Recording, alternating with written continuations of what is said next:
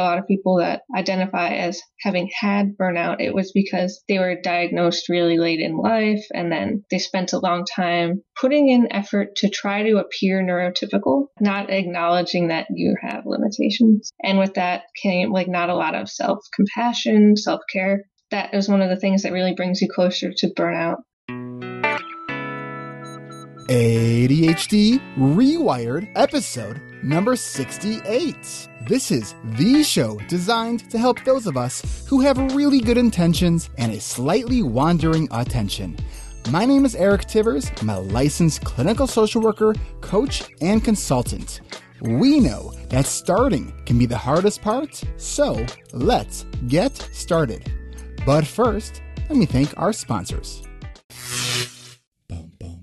Zoom video conferencing is so easy to use that with all the extra time I saved not having to configure complicated settings, I recorded this promotion. Support ADHD Rewired and check out Zoom video conferencing. Go to erictivers.com/Zoom. Again, that's erictivers.com/Zoom. Get a Zoom room. Today's podcast is brought to you by Audible.com. Get a free audiobook download and a 30-day free trial. Go to audibletrial.com/ADHD Rewired. Check show notes for link. Last week's registration deadline for the ADHD Rewired Coaching and Accountability Group came and went. But since I make the rules, I can bend the rules. I've extended registration for just a few days. We have a few spots left. To see if there is still time left, go to coachingrewired.com. That's coachingrewired.com. 10 weeks of live coaching, accountability, 3 sessions per week. That's coachingrewired.com. This really is your last chance. We start June 22nd, 2015. Oh, and for those of you who are not on Facebook, and I know that there are still some of you out there, like my wife, you may have heard rumors about a certain podcaster by the name of Tom Nardone joining my coaching group. If you know Tom Nardone, he's been on my podcast a few times. He has a blog, so he tells me one of these days I'll read it. But I do listen to his podcast that he does with his wife, the Tom Nardone Show. So about these rumors about him joining my ADHD Rewired Coaching and Accountability Group, I need to set the record straight. This is not a rumor. Tom Nardone has joined the ADHD Rewired Coaching and Accountability Group, and there is still time for you to join too. Join us. Go to coachingrewired.com and schedule your free consultation with me. That's coachingrewired.com. Welcome back to another episode of ADHD Rewired. I am here with my guest in the virtual ADHD Rewired studios in Northern Illinois with Nerese Connor. Nerese is a music performance and music business student. She's a part-time swim instructor, wild plant aficionado, and former ADHD Rewired coaching member. And that's just scratching the surface. Nerese, I am thrilled to have you on the show. How are you today? I'm good, thank you. It's always awesome when we start with the awkward pause. Oh, okay, good. Oh, you want to hear a short story about an awkward pause? I would love to hear a short story about an awkward pause. Okay, so Saturday, I have an internship with a local news network group, and I was videotaping at an air show. And for whatever reason, the person I was supposed to be videotaping decided to have me be the interviewed person and had me sit in a biplane and just improvisationally spew out stuff. And there were so many awkward pauses. I was like, oh, I need more experience with improv because this is not going well. So let's first begin by talking a little bit about kind of, so I think that the awkward pauses I'm imagining are something maybe you're sort of familiar with. Yeah. Tell us a little bit about kind of who you are besides from what we just said in this little intro. So you have ADHD. Yes, I do. Amongst other things. Oh, so you want like a list? Have you written it down so you don't leave anything out? No, I'm just kidding. Oh, no, at school they always have you fill out those sheets that say, do you have any, like, learning disabilities that we should know about? And I'm like, I need extra lines. But anyway. No, I also have nonverbal learning disability, dyscalculia, and I'm also autistic. So, was that it? I think that's everything. Yes. You needed extra lines for that? I mean, that wasn't that much. They weren't. I write pretty big. Okay, so you identify as having ADHD, being on the autism spectrum. You have dyscalculia. I don't know how what the right way to say it is, but I think I have that too, where I swap patterns of numbers around. Is that kind of how it affects you? It affects me more with driving, having a 3D image of a building in my head. Like if I go downstairs and come out, I'm suddenly like in a whole new place, even if I've been there before. Oh, interesting. It's like really, like say you're in a 7-story building and you're at the top floor and every floor is exactly the same and you're supposed to turn left and there's the garbage room. I'll go down the stairs and be like, where am I? And then we'll go down every single stairs and my friend will be like, Maurice, just turn left. And I'll be like, oh, but where am I? So it's like really a visual spatial, it's almost like you don't know where you are in space. Yeah. Okay. So in addition to these diagnoses, you also, you identify as, we're talking about gender identity. Oh, yes. I identify as agender. So for me, that I use that to mean more along the lines of gender neutral. I know people who use that to mean like without gender, but I use it more for gender neutral. And this is different from asexual? Yes. Asexual is a sexual orientation identity. So that would be that you're not really sexually attracted to anyone. Like say bisexuals are attracted to 2 different genders, like bi. So asexual would be no genders. Okay. So can you be asexual and not wait, I think I crossed my question. Can you be asexual and not agendered? Yes. There's plenty of people who identify as other genders, like male or female, who are asexual. It's, your gender identity and your sexual orientation aren't really linked like that. Like, trying to think of a good way to explain that. Well, I understand that, sex is what we got down below and gender is how we identify from a social construct. Yeah. And I think we often, confuse those 2 terms. Definitely. At school, I've done a lot of, not official training, but training on how to explain gender to people. And the first thing they always say is make sure that people understand the difference between sex and gender. Just what you explained. My background is I had a sociology minor. So I'm kind of drawn on that experience. So now it's interesting though, as you identify these different things. I mean, I think all of us there's so many different ways that we can identify. But for you, one of the things that it was interesting that you were sharing with me was, as you share these things with your family, would you talk a little bit about the differences in how you identified with that in relation to how you identified with being agendered versus with your ADHD and what your family's response was with that? Yeah.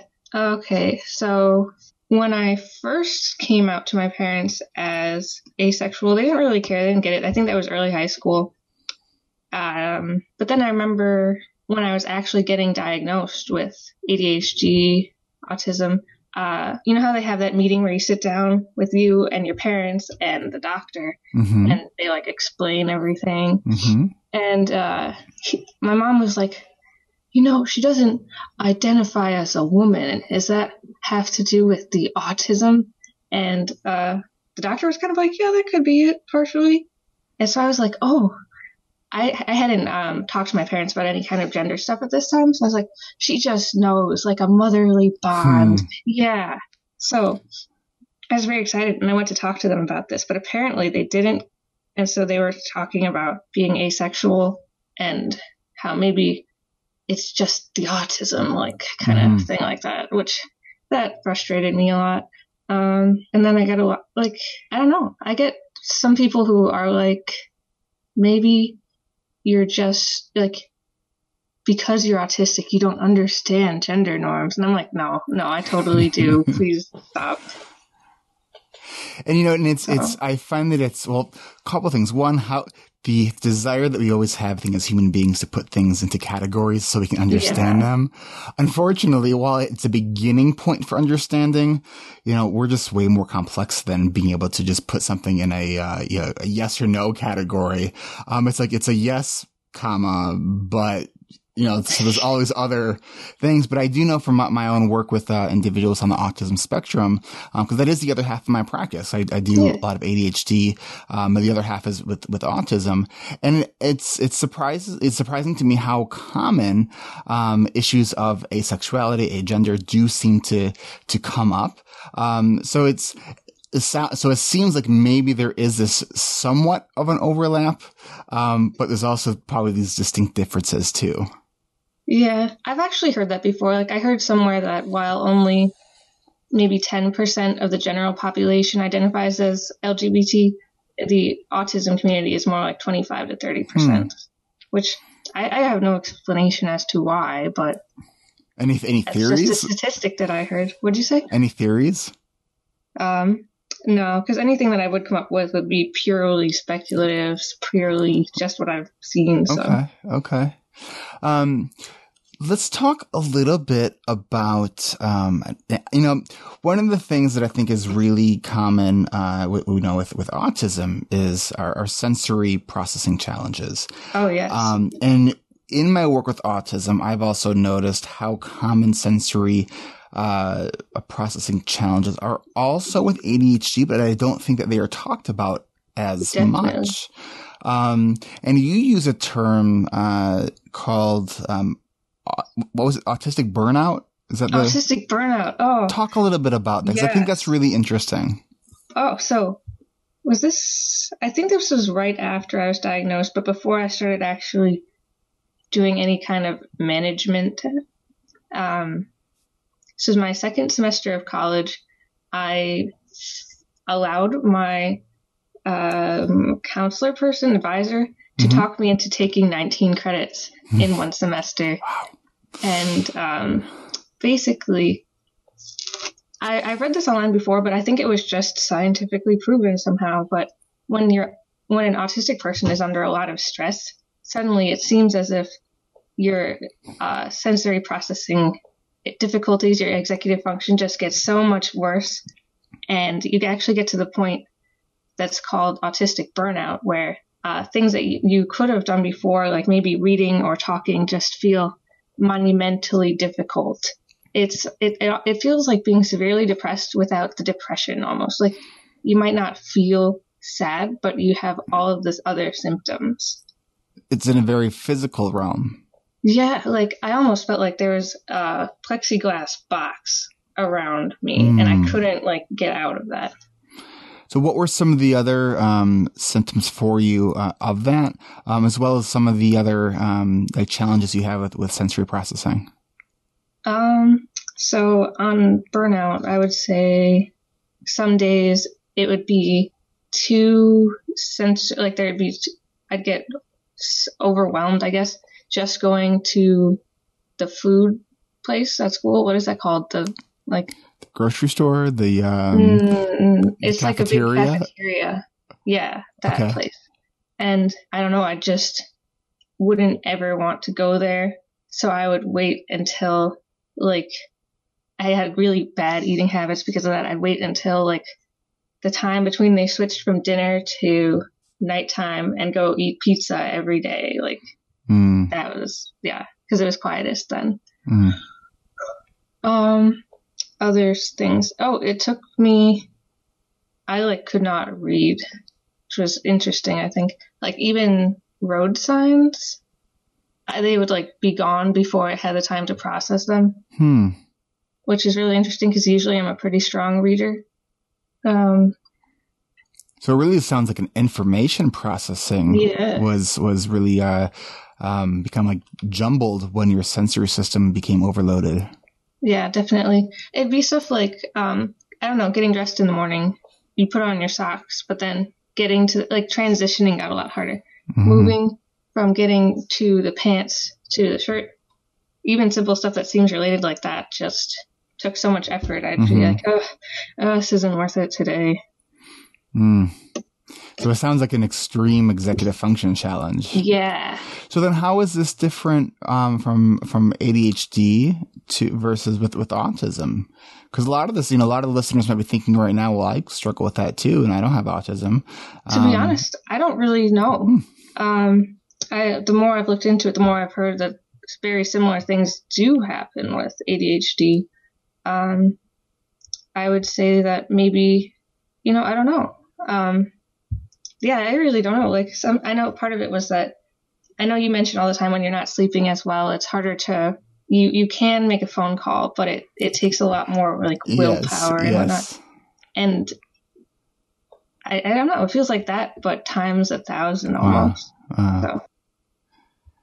So what are there things that you tend to avoid from a sensory perspective, or things that you seek? I'll give you an interesting example. Last summer, because my youngest brother, who has ADHD, he comes home from school and he, like, to calm himself down from school, he needs to make a lot of noise, like running in circles around the house, yelling is how he decompresses from school. Okay. And that's the afternoon. This was when I was still like. Now, is your brother neurotypical, or is he on the spectrum? No, he has ADHD. Okay. But he's not on the autism spectrum. Okay. I was just thinking running in circles, that. Yeah, I just mentioned it because I was watching him do this once, and I'd always just thought that was him, and I'm like, no, he's stimming. Interesting. Because I know people with ADHD do stim, but it's not really talked about. And for those who have not heard that term stim, it's just kind of a shorthand term for self-stimulation. And we all do different things. Some people pick their nails or twirl their hair or, like maybe bounce their feet. People with autism tend to do more kind of, what would you call it? Dramatic expressions of this. On the most extreme, like big body, kind of rocking, hand flapping, twirling things, looking at how things appear in the light, even like lining things up, vocal, kind of stems from like guttural sound. I mean, there's a whole variety of interesting, ways that people self-stim. But it's a way of kind of either tuning out the world or trying to engage in the world. Yeah. I've also found that, I found this really interesting. You know how you have your senses of smell and sight and whatever, but there's also like the vestibular sense, and the other one, the ones that are like spinning and deep pressure. Proprioception. Yeah, thank you. You know all the right words for this. But you want to know how I remember vestibular? Because vestibular is like your sense of balance. It's it's like when you step onto a boat. It's how you know where to shift your weight as the boat kind of rocks. Think of vestibular as you need a life vest to get on the boat. That's how I've always remembered it. That's really good. And then proprioception is the big muscles and joints and how they compress, and knowing how much weight we need to kind of apply into a different situation. So think of like a pro like wrestler. I don't know. It's just what's the association that I make to remember that. Oh, okay. Well, anyway, I found that a lot of stimming is because those two senses are either like under receptive or over receptive. So you're like, I don't know. Filling it in, making it more correct, I guess. Trying to get in sync with, with your body and the world. I mean, I know, and it's interesting. And I think because I've worked, with individuals with autism for, I think over 10 years now, it made me so much more aware of sensory differences, that if I had not worked with people with autism, I probably wouldn't, I probably would just, I don't even know what I would think of it. Cause I think it's easier to make sense of the world when you have something to call it and when you can, label and identify things. But I know that there are things for me that make me very overstimulated. I mean, even just going to a grocery store, I mean, I can't do it. Like, I can't not look at everything. Like, it's like, I need to get those like horse blinders so I can just see like, looking forward. Yeah. Because and then by the time I leave, I am so exhausted. Like I have the inability of going into a store for one thing, focusing on just getting that one thing, and then going directly to the register to check out. Like, I can't do it. It's so frustrating. Or have you ever been to a IKEA? No. So, at least in the store that's near me this one in Schaumburg, Illinois, I try not to go. It's like I like it, but then I hit this threshold where I'm like, get me out of this hell. And on the third floor of this certain IKEA building, I could feel the vibration of the store. Like, I don't know if it's their like ventilation system or what, and it makes me so uneasy. And it's just like, and I look around and it doesn't seem to be bothering anybody else. And it's, so I just think it's important that we understand how the external world affects us. And be realistic and also compassionate to ourselves if, there are certain things that are just kind of too overstimulating for us. And also what's calming for us. I think it's a really, there's a lot of subtleties in self-regulation with our sensory system. But if you, when you're working with someone with autism, you notice that some of these things aren't so subtle and they start to make a little bit more sense. I've also noticed, particularly with autism and maybe ADHD too, depending on, like, it's not always the same. So, like, sometimes bowling alleys are 100% no-go. And sometimes they're okay, let's go, but me and someone else are going to go together with the group, but then we're going to leave halfway through. Okay. Kind of thing. That's the way that you kind of manage the overstimulation. Yeah. Okay. What are some of your other no-goes?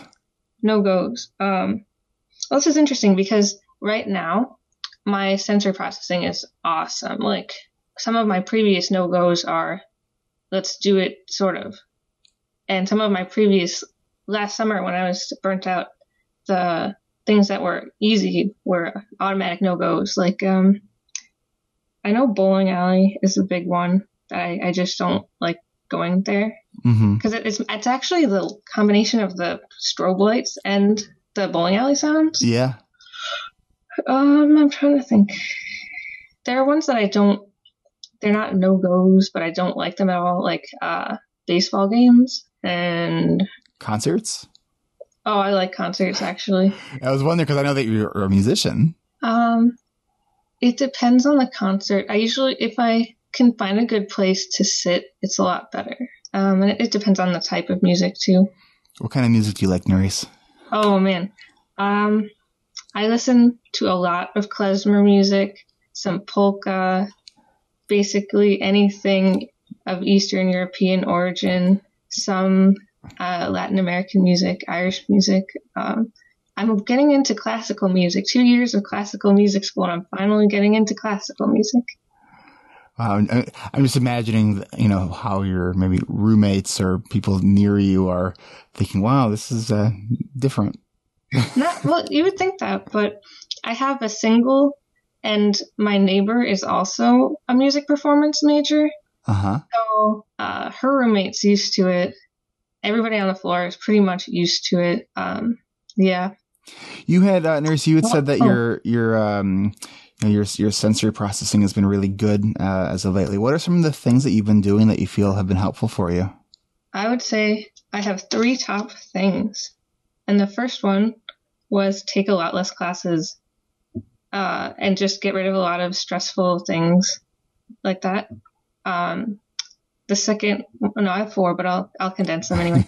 The second one would be to really plan my time ahead of time so I don't spend all day trying to make little decisions of where I have to be, because that just like saps your very smart life force. And then I actually got a weighted blanket, which I don't know what it is about it, but you go to sleep with it and you wake up and it's like your whole system's reset, and it's very nice.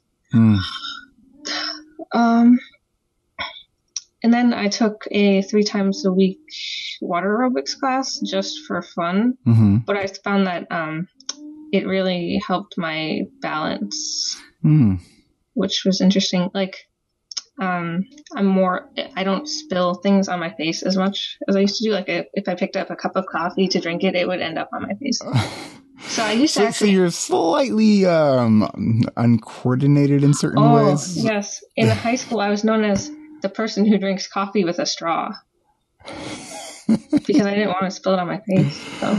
Well, do what works, right? Yeah, I had this special thick straw that wouldn't like melt in the coffee. I was very prepared. So the swimming, so that's been really helpful for you, as you said, in a lot of ways. Besides from just being fun, you've noticed that there's an improvement on your balance, and those kind of the motor skills are common challenges for the whole. Oh, sorry. The whole water aerobics class is basically just pat your head and rub your stomach class. It's just like 45 minutes of that, except you're in a pool. And so at first it was very, oh man, but then I got into it. It's the whole pat your head and rub your stomach, which I can do, by the way. Can you do it? Yeah. I think that everyone should right now take a chance to see if they can do it. But it's more like touch your right hand to your left instep behind you, then bring it back up in front of you and do the opposite, but while jogging. Oh man. In the pool. And so at first you're like, what am I doing? But after a while you can do it. I would just make sure that I'm not in the front row, and I would just watch the person in front of me. There's these exercises that for a while had some theory that can help kind of connect, I think, the hippocampus to the brain, which helps the right and left sides of the brain communicate, where it's basically pat your head and rub your stomach, but it's these different exercises where you're like drawing a circle with your right hand and then drawing a line with your left hand, but doing it like simultaneously. Oh, I saw that on YouTube once. I didn't know what it was. So I'm not sure. I know there was this like big study that was showing it to be like as a potential kind of cognitive therapy, but then the study just stopped and the funding stopped, and so the results were unknown. It's interesting. I mean, at the very least, you can tell it's a brain challenge, and anything to challenge your brain, it's not like it's bad for you, but it's I mean, unless you do way too much of it and burn out. Makes me think of drummers, who kind of cross the midline all the time when they're drumming. Yeah. You know what's really interesting? I used to be really bad at playing the piano. And then while I was taking that class, the swim class, I found that it was easier to have my hands think independently, like play independently. And so I feel like there's a correlation there. That's really interesting. I know when I first was learning to play the guitar, and I'd be looking down the fretboard, and I wanted my first finger to move, but my second finger would move. And and that wasn't even that long. I mean, I started playing guitar in maybe end of high school or early college, and that was because I started playing piano since I was like 4 years old. But that was just this weird. It just felt so unnatural. But it's with anything, it takes practice and it improves. So why don't we do this? Let's take a quick break, and when we come back, we will get into talking more about the things that we're going to talk about. I don't even know what we're going to talk about, but we'll figure that out when we get back. Okay. Support for this podcast comes from Audible. For a free audiobook download, go to erictivers.com/audible for a link for that free download and for some hand-picked recommendations. Go to erictivers.com/audible for your free audiobook download. Get a Zoom room. Go to erictivers.com/Zoom. I use Zoom video conferencing for the ADHD Rewired coaching and accountability group. Zoom makes video conferencing fun and easy. Share your screen, collaborate with a whiteboard, record the audio and video. It's ADHD friendly. Go free or go pro, but go to erictivers.com/Zoom so they know that I sent you. That's erictivers.com/Zoom. When you were in school, did you get extended time on your exams? Were you able to get extensions on your papers and projects? I know for me, if it weren't for extended time and extensions in school, there's no way I would be where I am today. So in appreciation of all the extended time I've received in my life, I'm extending registration for this summer's coaching and accountability group for just a few more days. This episode airs Tuesday, June 16th, 2015. You do have to call or schedule a time to talk with me now. After you hear this, press pause and schedule your call with me using my easy online scheduling tool at meetme.so/Eric Tivers and choose the first option. It's the only one with the ADHD Rewired logo. That's meetme, one word, .so/Eric Tivers. This goes right to my calendar. If you're interested in supercharging your productivity and getting more done this summer, take action now. You have until Wednesday, 8 p.m. Central Time to schedule your call. This will be your only second chance opportunity to join this group. I know I've been grateful for extensions, and this one is for you. We got just a couple spots left. We start Monday, June 22nd.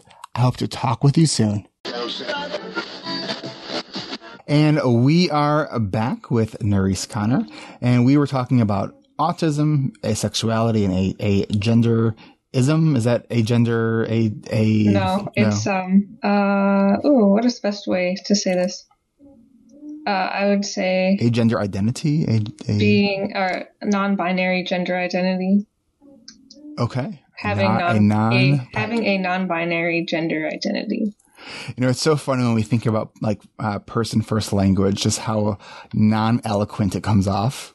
Yeah. You know, it's like, but it's important though. I have a person first language story. If you're interested. Go for it. Yes. Okay. And for those who don't know, really quickly, why is this a tongue twister all of a sudden? I'm like person first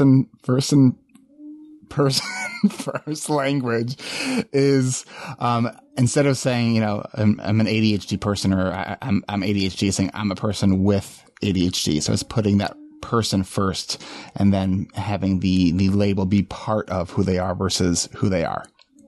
And now the story. All right. My story.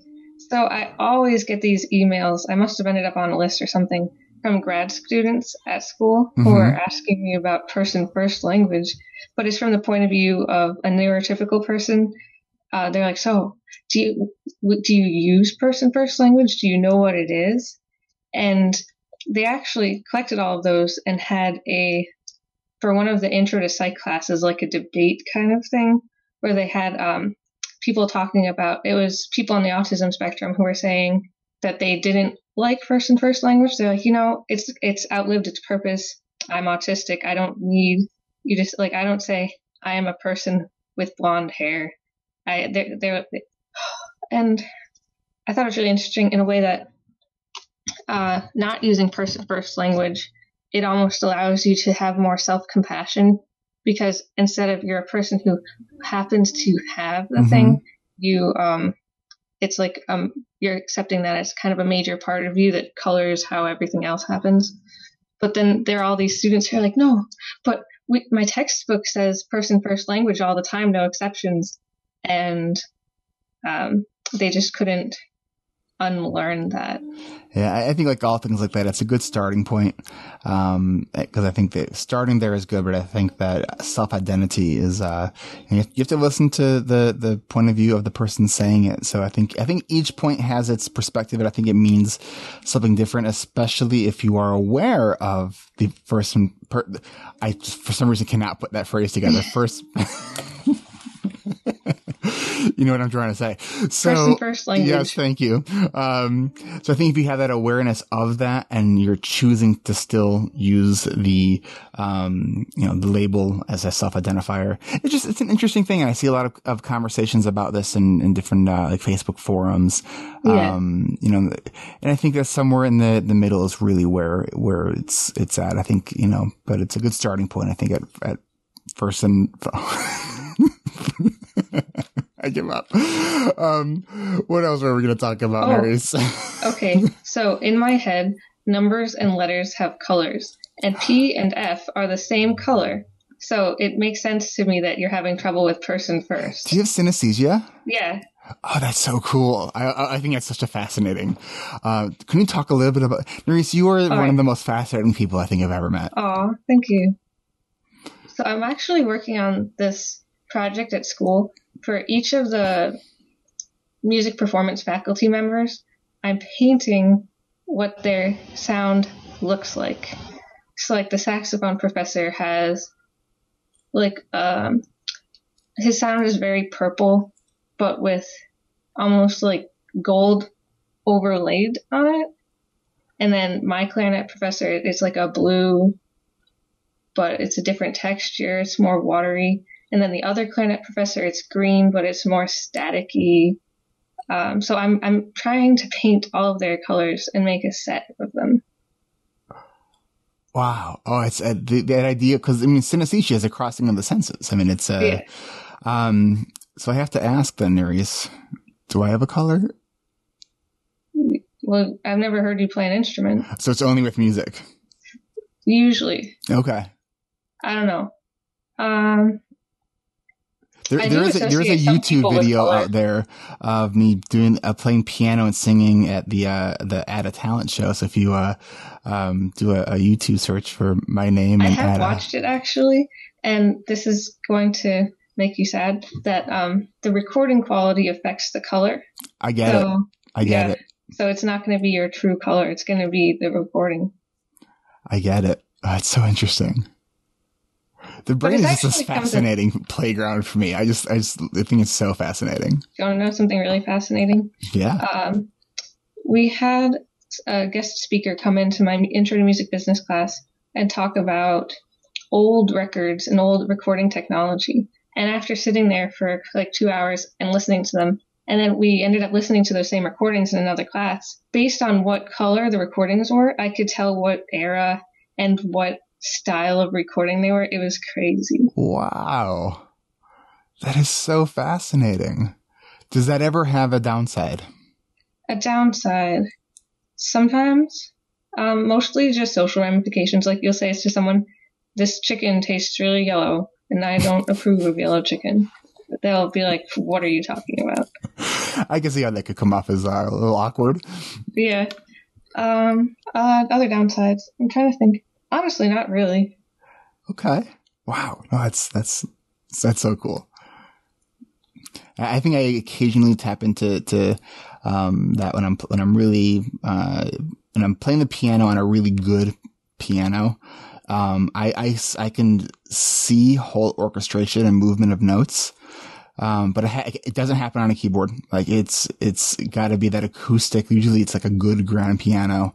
And it's awesome when it happens. Oh, that's really cool. Okay. So we were going to also talk about, there was a couple of books we wanted to talk about, as well as some more issues around your sensory system. Okay. So let's go sensory first, since we're kind of still on that. Cool. So I wanted to talk more about burnout and how people typically get to the point of burnout, which is, there were some online surveys that I read the results of that said a lot of people that identify as having had burnout, it was because they were diagnosed really late in life, and then they spent a long time putting in effort to try to appear neurotypical. And with that came like not a lot of self-compassion, self-care. And so you get to the point where that trying to fit in almost or pass as neurotypical, like, and not like, say, I was talking earlier about how I don't like bowling alleys. It would just be like, well, fine, I'm going anyway. That is one of the things that really brings you closer to burnout. So not listening to your own limitations. Yeah, not acknowledging that you have limitations. And there's that balance between pushing yourself out of your comfort zone to grow, but then also, really acknowledging the tax that it takes on you, the toll it takes on you. And I have I think I've mentioned a while back in an episode, there's a placard that I have in my kitchen, that my father-in-law gave to my wife and I. And it says, and I don't know who it's from, the quote, but it says, masquerading as normal day after day is exhausting. And it's so true. Wait, can you say it again? Sure. Masquerading as normal day after day is exhausting. Yes, that's beautiful. I don't know who it's from, but it's I think it was a little placard that was bought from some cute store, that sells cute placards that say catchy, funny things like that. Yes. And it was as I mentioned, my father-in-law gave it to us, and it was given out of an act of kindness, not of what's with you people. Have you ever noticed that those placard stores smell funny? I definitely associate different stores with different smells. Are there any stores that you just try to avoid because they smell funny? No, but Toys R Us, the lights, like they flicker in a way that the last time I walked in there, I walked in and I walked out. And I used to work there, and when I was in high school, I worked in a lot of places when I was in high school. I think I mentioned I've had 21 jobs by the time I was 21. And Toys R Us is one of them. And I think my sensory system has gotten in some ways like more sensitive as there was about a year or two ago, I was working with a client with Asperger's. He was I think he was 12 or 13 at the time, and we are working in my office here, I have a kind of a gross motor room that has swings and all this kind of stuff. And so I'm talking with him, and we're sitting on this bench swing, and we're just talking, rocking very gently, and all of a sudden I thought I was going to vomit. And we were sitting there. I mean, we were talking for 20 minutes. It was like all of a sudden, like the world started spinning. Like I felt so sick. And ever since that point, like my vestibular system, like I get really like, I can't even watch sometimes people swinging. Like it makes me like dizzy. And I know that the older we get, the more sensitive our vestibular system tends to become. But it was just like, it was strange because it was like this defining moment that like triggered in my brain that's like, I can't do this anymore. And I used to really enjoy that sensation, and I can't do it anymore. And even just talking about that now, it's making me feel a little queasy. Oh no. So let's talk about some other things.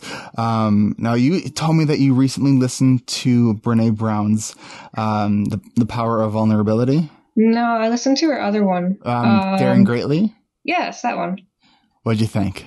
I thought definitely at school, I do a lot of activism work around gender identity. Mm-hmm. And I thought it was really interesting from that point of view because it really helps. I like her section on, how shame manifests differently in men and women. Mm.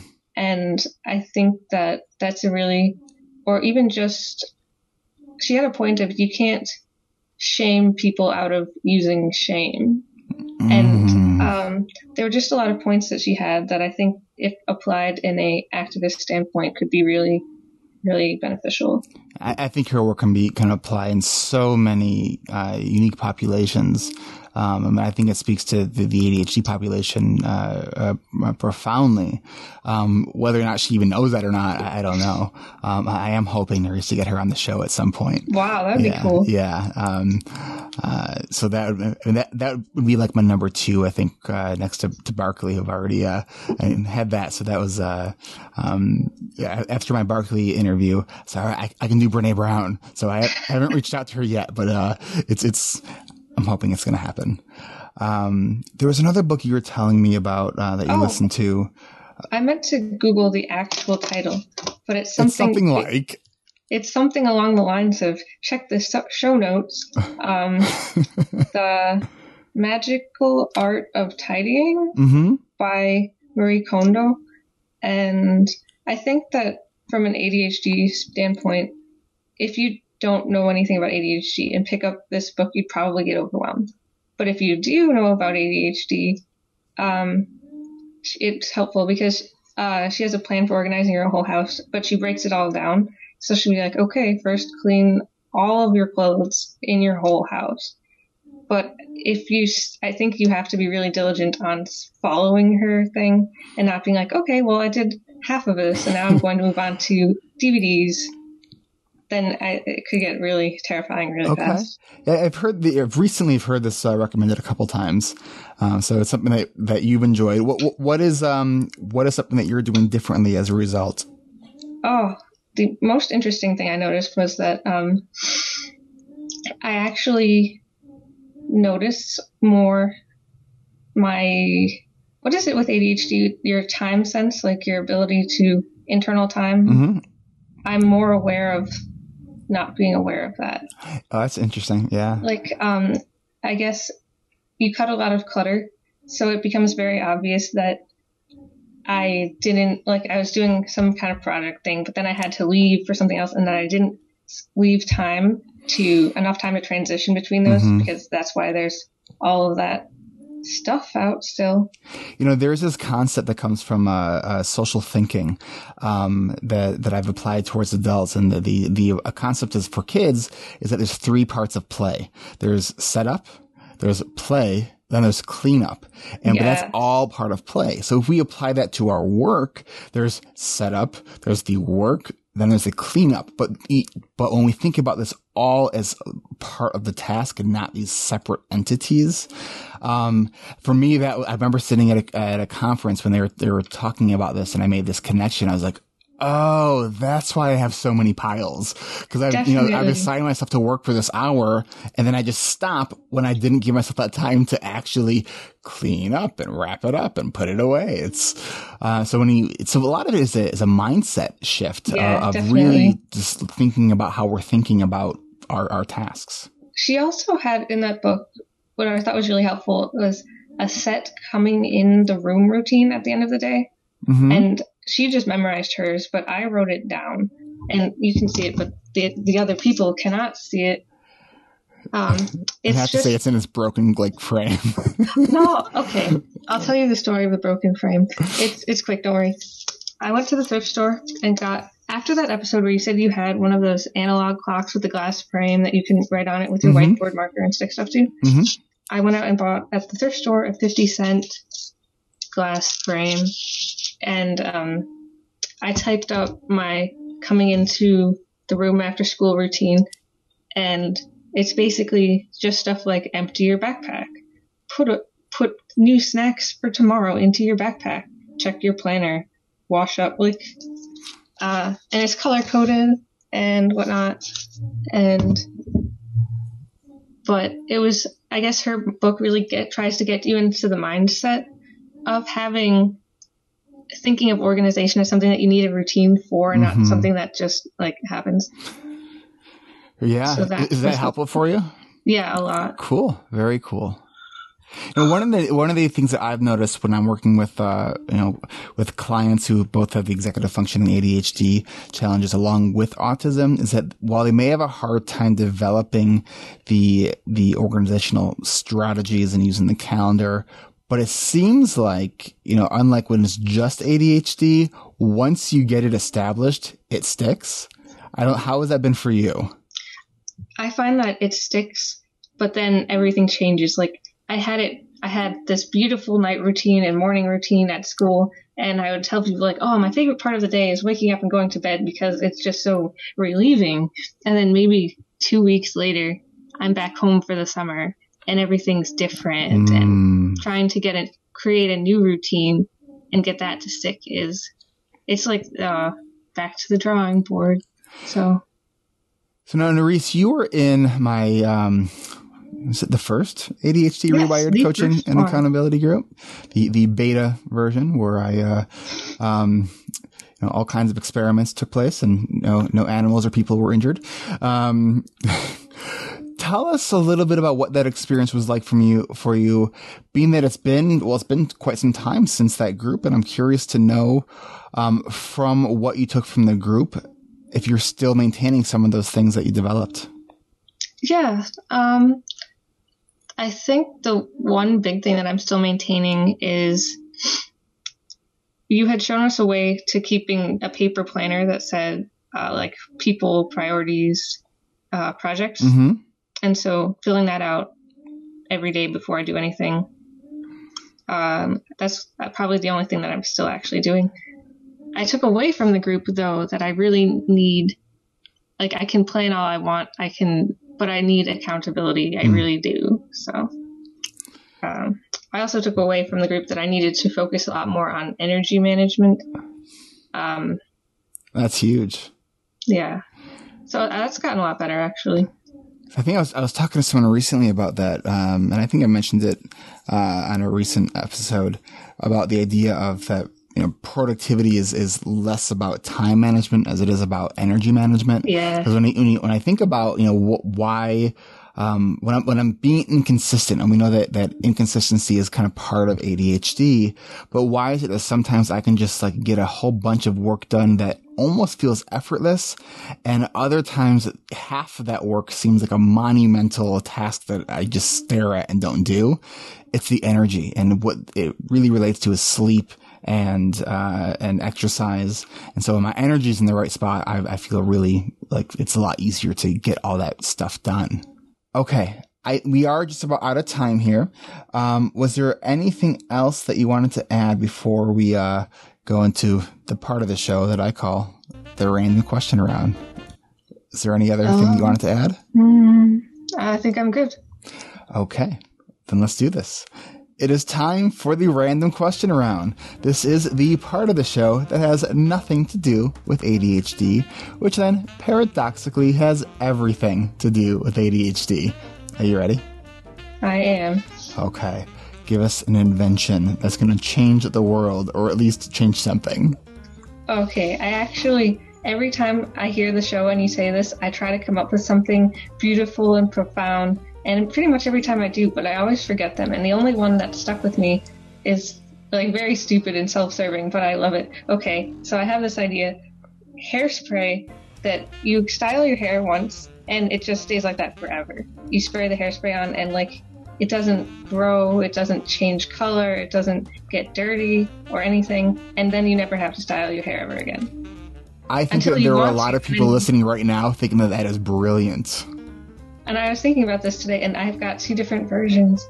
There's a different serum that allows it to grow if you're trying to grow your hair out, but it still keeps it looking fresh and nice and whatever. And then the other one that keeps it from growing when it's already at the haircut length you want. Now, what about for people like me who have a lack of hair to work with? I'm sure if we're going for magical inventions, it could be just make as much hair as you want. Okay, I think they have something like that called Rogaine. Oh no, I got sucked into the suggested articles on some website once. I'm trying to find a way to block those, but anyway, I was reading about how some people that get hair implants actually ended up with like neurological damage because the way they had done it impacted the nervous system on top of the head, and I'm like, oh god, that's terrifying. Oh no. It wasn't Rogaine, it was something else. Interesting. Some kind of implant surgery. Wow. Okay, next question. If you could conduct a symphony of... It's going to be about as random as I'm making it up right now. A symphony of musicians that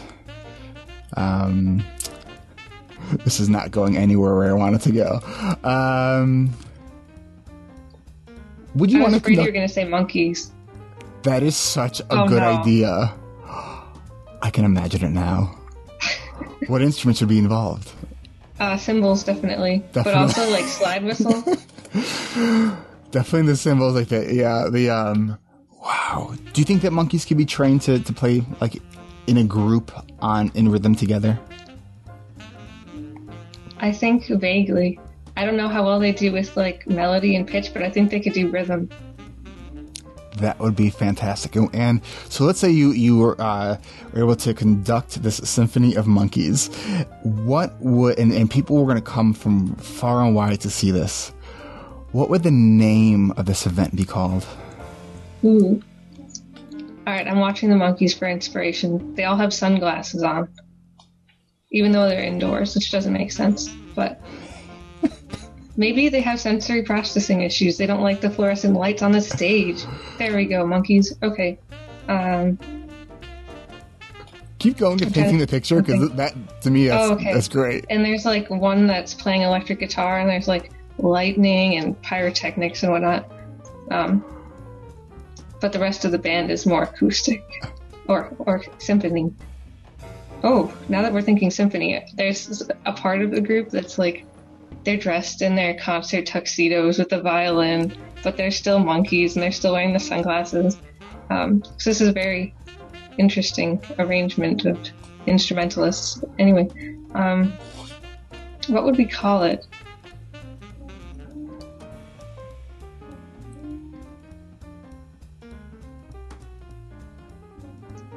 Oh, I'm just coming up with kind of generic stuff like musical monkeys extravaganza. I'm trying to think of something more original, but it's not really happening.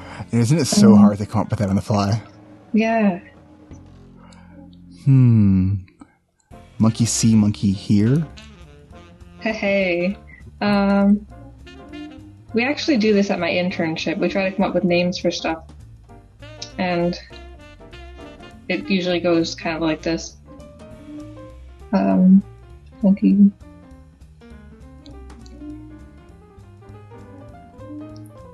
If only there was a classical composer that's name rhymed with bananas. If only. Yeah, if only. Yeah, I'm sorry. That's all I've got. My one question would be, though, is Jim, the good-intentioned monkey, is he in the band? Oh, he's the conductor. Oh, that's Wait, no, I'm the conductor. He's the other conductor. Two conductors? We actually did that in high school once. It was terrifying. How does that work? Poorly. We didn't have a big enough stage, so they had the chorus in front and the orchestra on top, and they had one conductor following the other conductor to conduct the chorus, and it was very, very difficult to organize. Wow. With high schoolers. Oh, man. I'm going to have that image in my head probably for the rest of the day, and I want to thank you for it. Oh, you're welcome. But are you imagining it with high schoolers or with monkeys? Monkeys. Yeah. There's kind of a fine line, though, between the two, I think. Not to offend any high schoolers that might be listening, but you would probably agree if you're being honest. I just lost my 15 to 18 listenership, but it's, they'll come back. All right. So, that's all the time that we have. And Nerys, I don't know if you want people to be able to reach out to you if you would like that. Is there a way that they can reach you? Yeah. Do they mind just private messaging me on Facebook? Okay. So you are on Facebook. Yeah. So if you're on Facebook and you can, private message. Wait, would you rather have my email or it is up to you? Cool. I'll give you my email also. My email and my Facebook are actually the same. Okay. So my email is Narise, Narise .Connor, CONNOR @gmail.com. And then my Facebook is just the same first and last name without the period. Nerys, thank you so much for spending time on ADHD Rewired. And as always, it is good at talking with you. I hope you have a great summer. You too. Thank you so much. Bye. Bye. Thank you for listening to another episode of ADHD Rewired. And if you're new to the show, welcome to ADHD Rewired.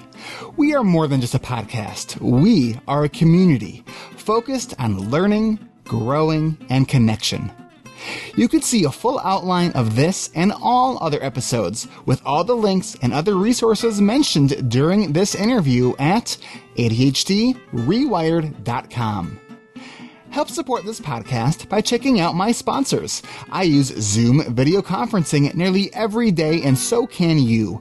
Go free or go pro. But please, go to erictivers.com/Zoom so they know that I sent you. And you can get a free audiobook from Audible at erictivers.com/Audible.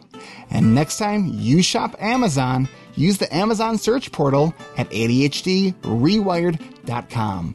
A small percentage of your purchase will go to support this show, and it doesn't cost you anything extra. You can also support this podcast by leaving an honest rating and review in iTunes or Stitcher. This really helps other people find this show. And don't forget to hit subscribe so you never miss an episode. Don't just be a passive listener, be an active member of the ADHD Rewired community. We are on Facebook. You can like our page, but please submit your request to join our free and growing community. And don't forget to check your other inbox because I screen everybody before they come into our community. And this is the final call to action if you are interested in joining this summer's coaching and accountability group. This is your final chance. Go to coachingrewired.com or call me 224-993-9450 or schedule your consultation call with me going to meetme.so/Eric Tivers and choose the first option that has the ADHD Rewired logo. All the links will be on my website for this episode. Prepare to get your ADHD rewired. Oh, and next week, I may or may not have an announcement about something new I might be doing. We'll see what happens. See you next week.